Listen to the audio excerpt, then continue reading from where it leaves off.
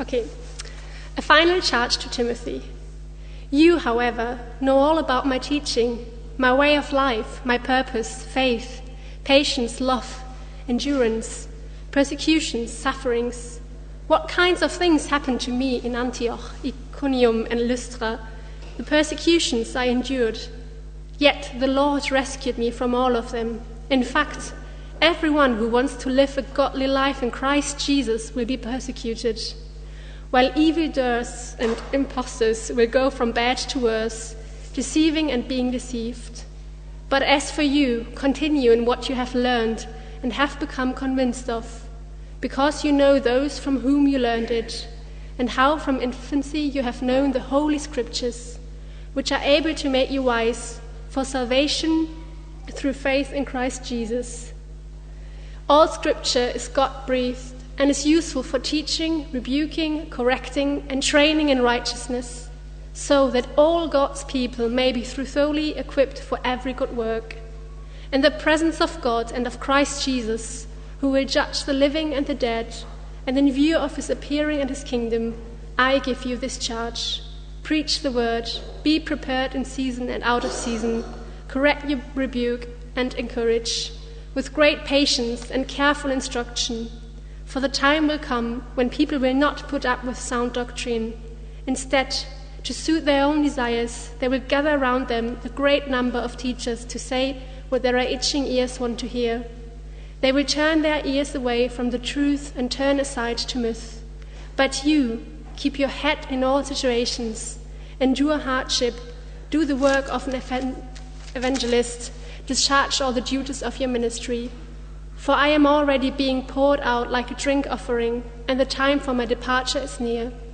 I have fought the good fight, I have finished the race, I have kept the faith. Now there is in store for me the crown of righteousness, which the Lord, the righteous judge, will award to me on that day, and not only to me, but also to all who have longed for his appearing. This is the word of the Lord. Thank you very much, Teresa. For those of you who don't know me, my name's Graham. I'm the vicar here, and again, extend my welcome to you here today if this is your first time along or you don't usually come along. Let me pray for us, and then we're going to look at this topic together. Heavenly Father, as we come to look at your word, I pray may you open it to us. May our hearts be ready to hear from you today. We ask in your name. Amen. Okay, so I'm going to ask us just to do one more thing, talking to the people around you. I know you've already had a chance to say hi to the people around you, but just one other thing.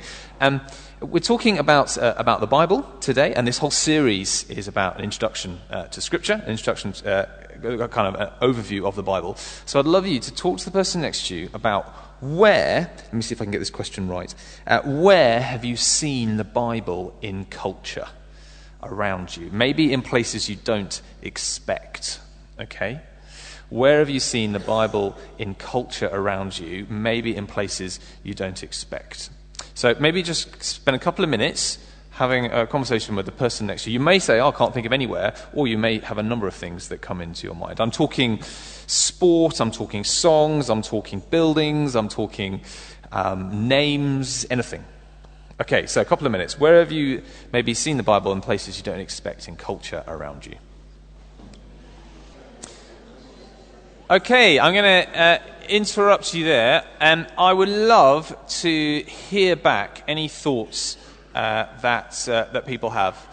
In fact, before you, let me just share one that I always comes to mind for me. One of my things that I love is Tate and Lyle Golden Syrup. If you've ever looked at a Tate and Lyle Golden Syrup, sadly, this is not the tin.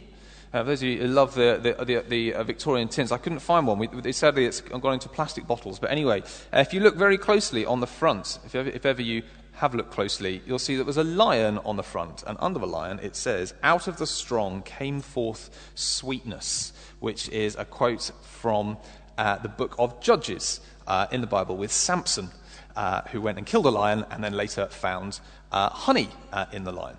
So there's just, again, a bit of a random kind of place where I found scripture around. So I'd love to hear from anybody. What were you talking about? Any examples?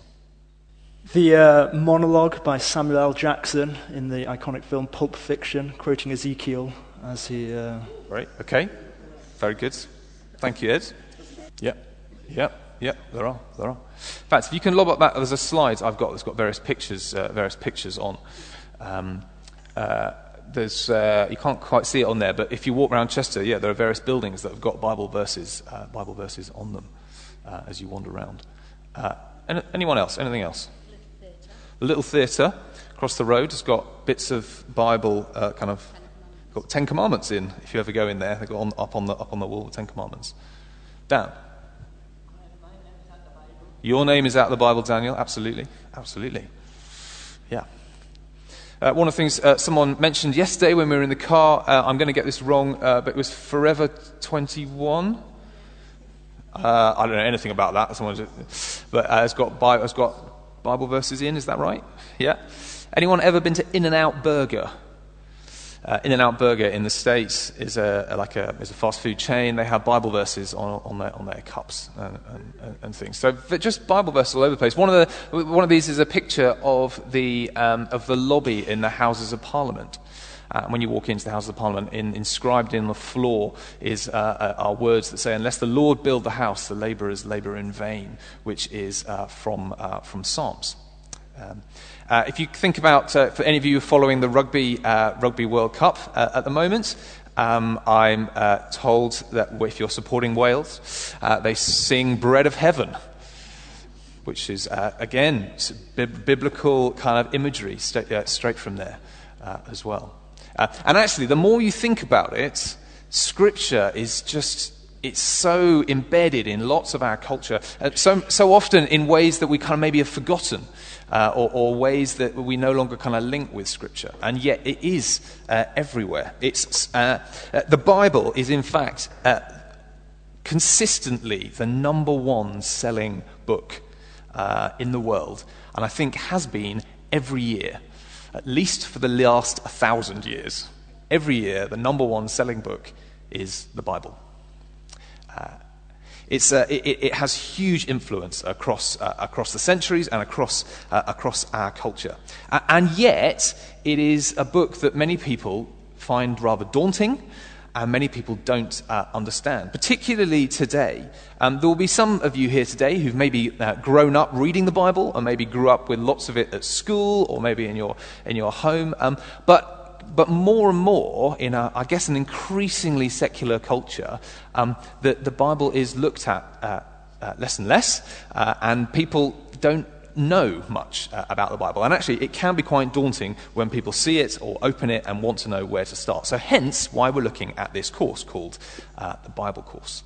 And what we're hoping is that over this course, we're going to provide, if you like, a bit of a map, a bit of an overview to the Bible. So hopefully it doesn't look daunting, so hopefully when you get to it and you open it up, you can see where things are and how things fit together. Now, we played a video a few weeks ago, it was a minute-long video, just advertising, kind of promoting the Bible course and what it is. And I'm going to ask Mike if we can see if we can get this video working. It'll just give you a bit of an overview of where we're going to be going over the next few weeks. So that's where we're going to be going over the next few weeks. So today is a bit of an introduction to the Bible. And today I'm going to be just covering a few very simple things. Firstly, what is the Bible?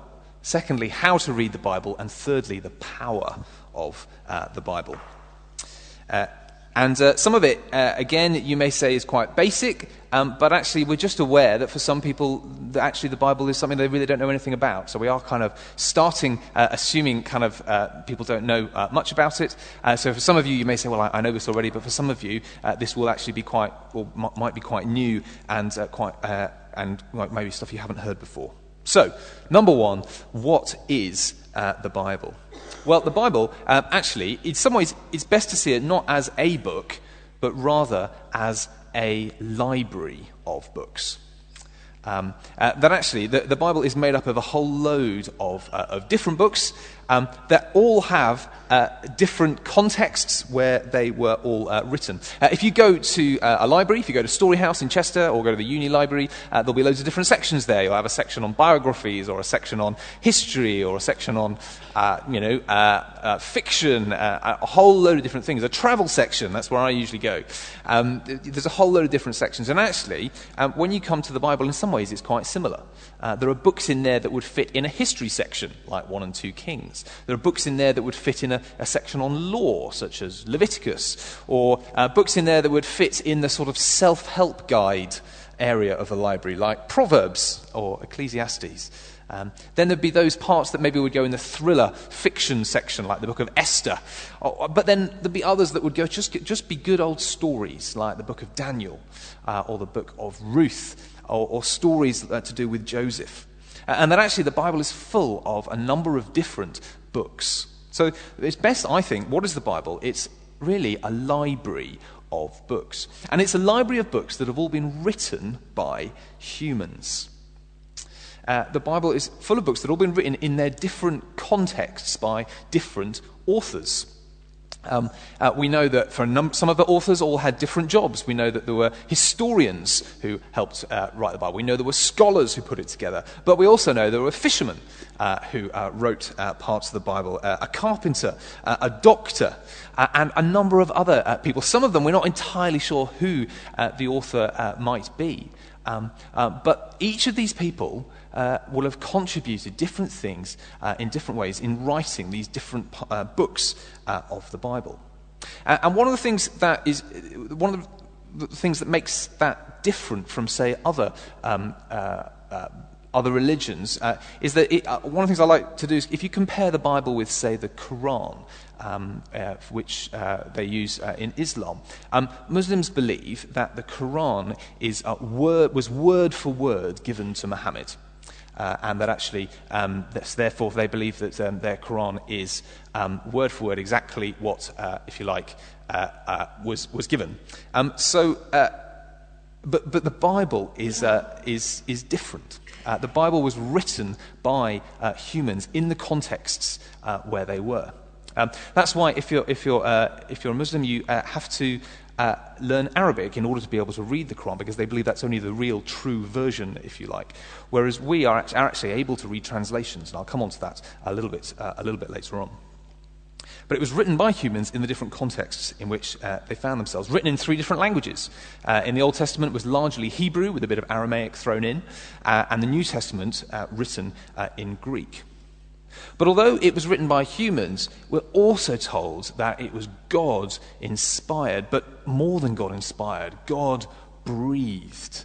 The reading which Teresa read for us from 2 Timothy chapter 3 says that Scripture is God-breathed. I'll mention a little bit more about that in a moment, but that actually God in some way breathed his life into these words.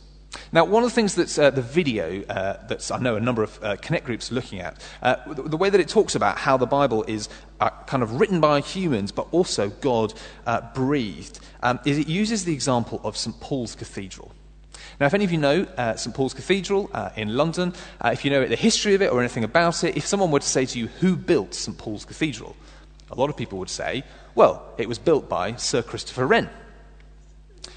Now, the reality is that Sir Christopher Wren probably didn't actually lift a stone to build the cathedral. He probably didn't chisel away at anything in order to build the cathedral. But he was the one who was the architect for it and put the designs together, and probably other stonemasons and other builders came along and would have built it. Now, he would have chosen who those people were. He would have supervised the work. He would have made sure it was done well. But he didn't actually do the building. And in some ways, I think that can be a helpful analogy when it comes to the Bible. But in some ways, the Bible is written by God, but actually it's inspired humans who wrote the Bible, if that makes any sense. That actually it is written by humans, but it is God-breathed. Now, to say that Scripture is God-breathed is an amazing claim. Where else in Scripture do we see God breathing?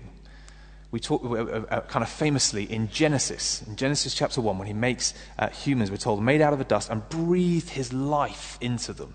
So if Scripture is God-breathed, it's God having breathed his life into these words in order that we might have access to that life. Okay, so that's the first point. What is the Bible? A library of books written by humans, but God-breathed.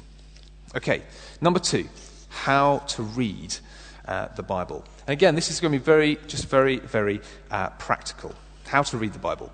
The first thing to do to read the Bible is to get hold of a good translation of the Bible, assuming you don't speak original Hebrew or Greek or Aramaic, getting hold of a good translation. And some people get very confused with different translations and end up saying, well, why are there different translations? Are they kind of different Bibles? I don't quite understand. Well, anyone, if you're a language student or anyone who's done any translating, will know that when you translate from one language to another language, you sometimes have to make a bit of a judgment on how you're going to translate the words across. Are you going to translate them literally, what the words say, or are you going to try and translate them so you get across the meaning of what the words are? And that's one of the calls that people make when they make Bible translations. And so often Bible translations are put on a spectrum. From on the one hand, you have Bible translations that are more literal, and on the other end of the spectrum, you have Bible translations, I guess, that are more trying to get across the meaning, but maybe aren't so literal. Okay, so I've got a few Bibles here. Oh, there they are. Okay, just to show you a bit of some of the different translations that you can have. So, here is one. This is the ESV, which stands for the extra sound version, okay, or the English Standard Version. And this Bible, would kind of translates as is a more literal translation, which would be similar to, say, the King James Version as well. So, for example, I believe in one of the Gospels, when they're talking about how expensive something is, the Greek says it was 300 denarii. Okay? So, ESV translates it as it was 300 denarii. So that is a literal translation of what the Greek says. But of course, when we read that, we might say, well, although that's a literal translation, I don't understand what that means. What's a denarii? I don't know. And how much is a denarii anyway? But that's what a more literal translation says.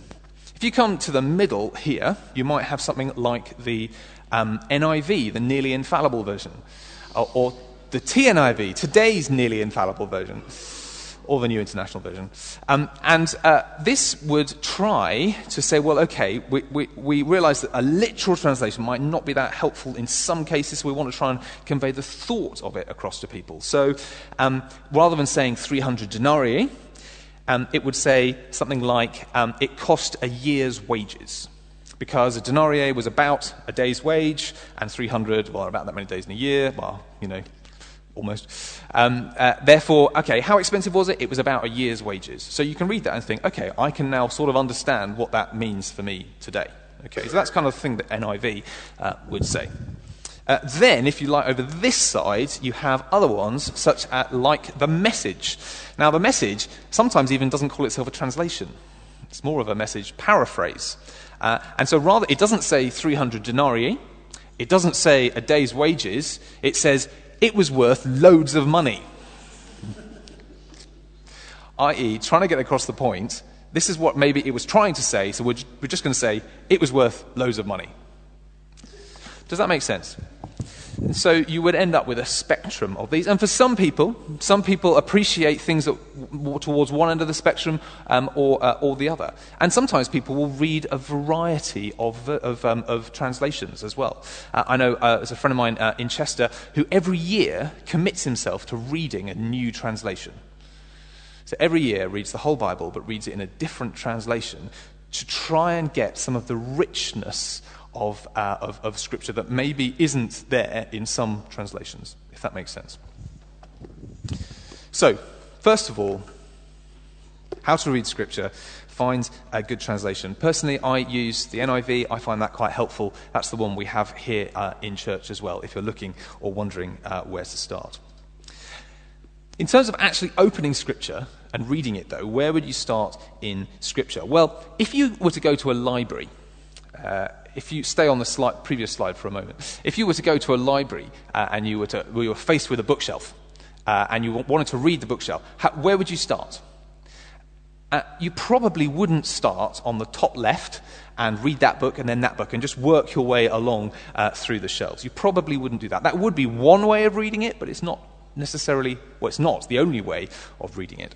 And similarly, with Scripture, for some people will want to start, well, I'm going to start at the very start, starting at Genesis and just start reading from there.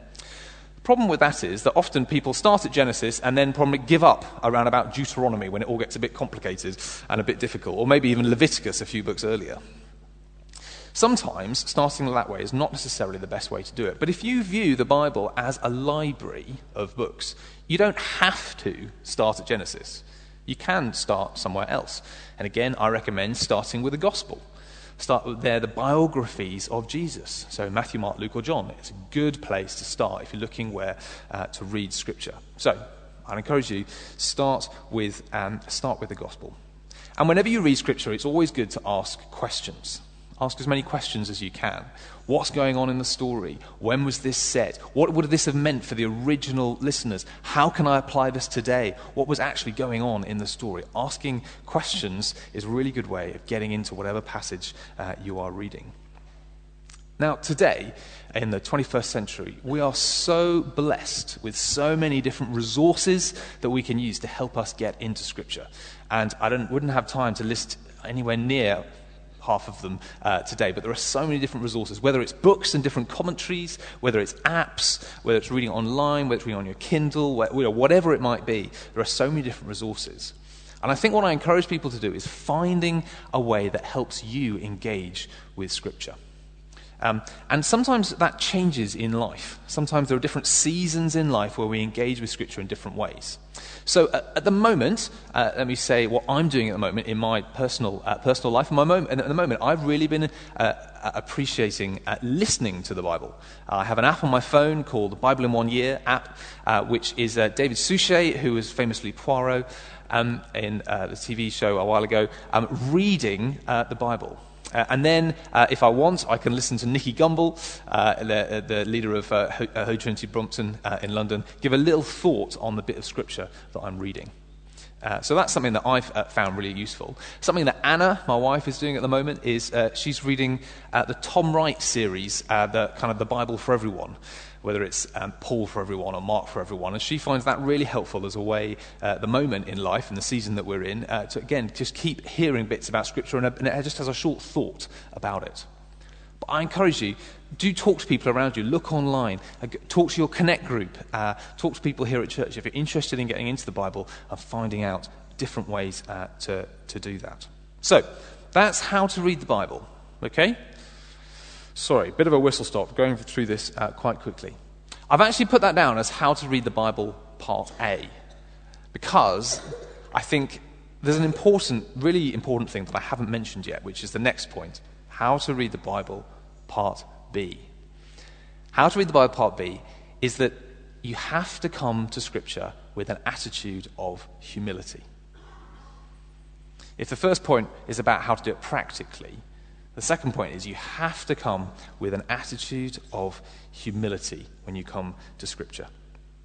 If you come to read the Bible thinking, I know all the answers, and actually I'm just looking for Scripture to back up what I already think, that's not going to be very helpful.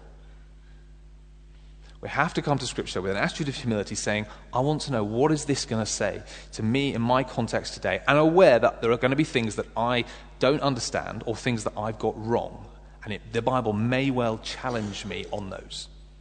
If we come with that attitude of humility.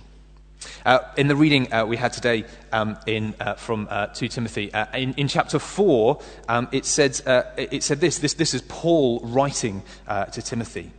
He says in chapter 4, verse 3, "For the time will come when people will not put up with sound doctrine. Instead, to suit their own desires, they will gather round them a great number of teachers to say what their itching ears want to hear." Sometimes the danger of Scripture when we read it is that actually we just read the bits that we like, or we read the bits that we feel we can understand, or the bits that fit with our cultural view of the world, and we ignore the bits that actually we don't particularly like. And sometimes those are the bits that are going to challenge us the most. And when those are the bits that maybe we really need to read. I did a triathlon over the summer with Anna, my wife, and we, after the triathlon, we went to have a sports physio massage, just because that's really good after you've kind of damaged your body and, doing various things. And as I was lying on the physio table, as they were kind of pummeling my legs or my shoulders, I can't remember which, I looked up and I noticed that in the corner of the room, the physio had a bag. And on the bag were emblazoned these in big letters, these words. The bag said, "The truth will set you free."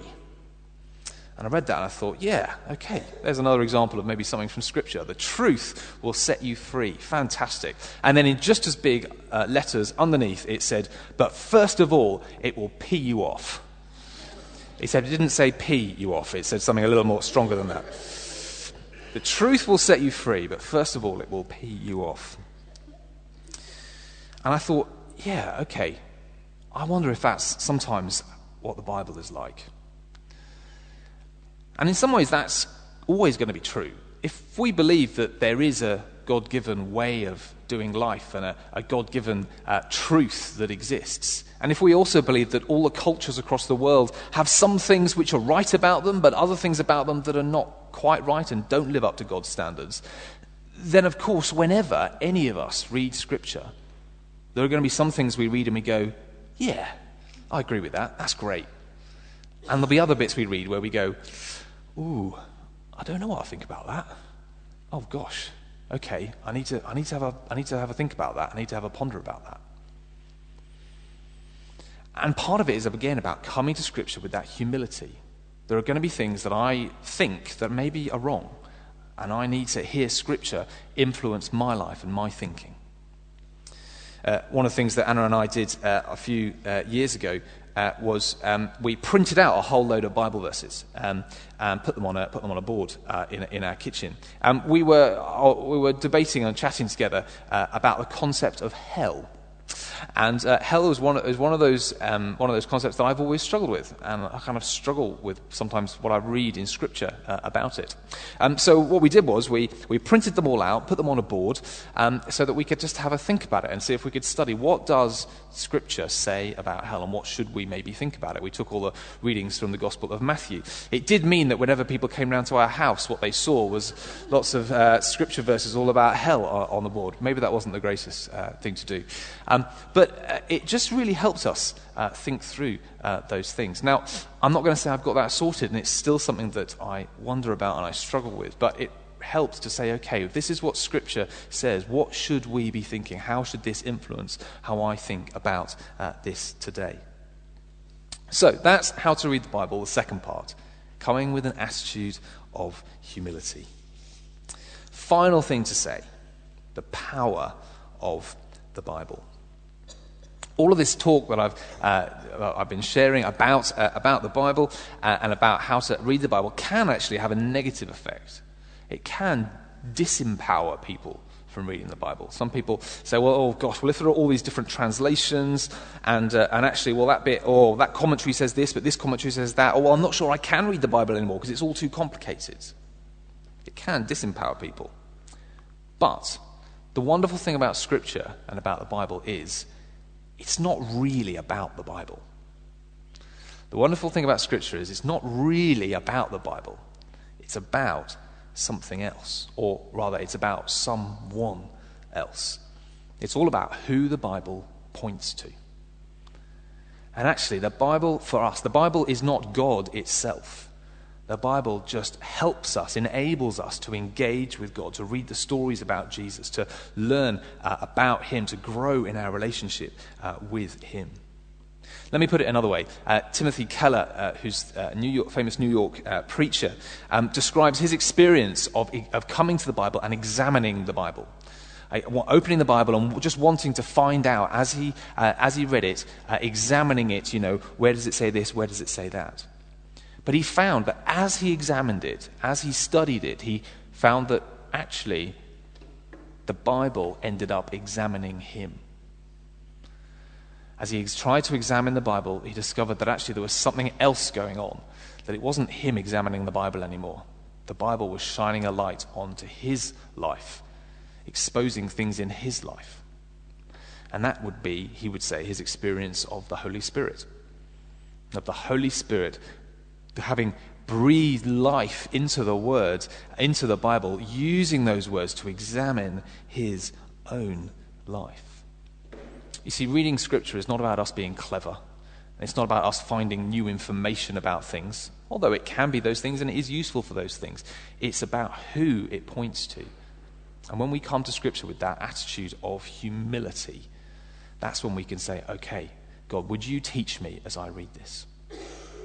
So my challenge for us today and over this coming series is to open the Bible, to open Scripture, to read what it says, to see what it may be saying into your life. And I do believe that when we open Scripture and we come to it humbly, and we come to it saying, God, what can you teach me out of this? That God does speak into our lives. I encourage you to be thinking, how can I do this? How over this series can I engage with the Bible to maybe revitalize my engagement, my reading of Scripture? Okay. I'm going to pray for us to finish, and then I'm going to hand over back to Ed. Heavenly Father, we thank you for your word. We thank you for the gift that it is to us. And I'm sorry, Lord, when we don't treat it as such. And Lord, I pray over this series, over these coming weeks, may you help each one of us to engage more fully with your word. Guide and lead us, I pray. Amen.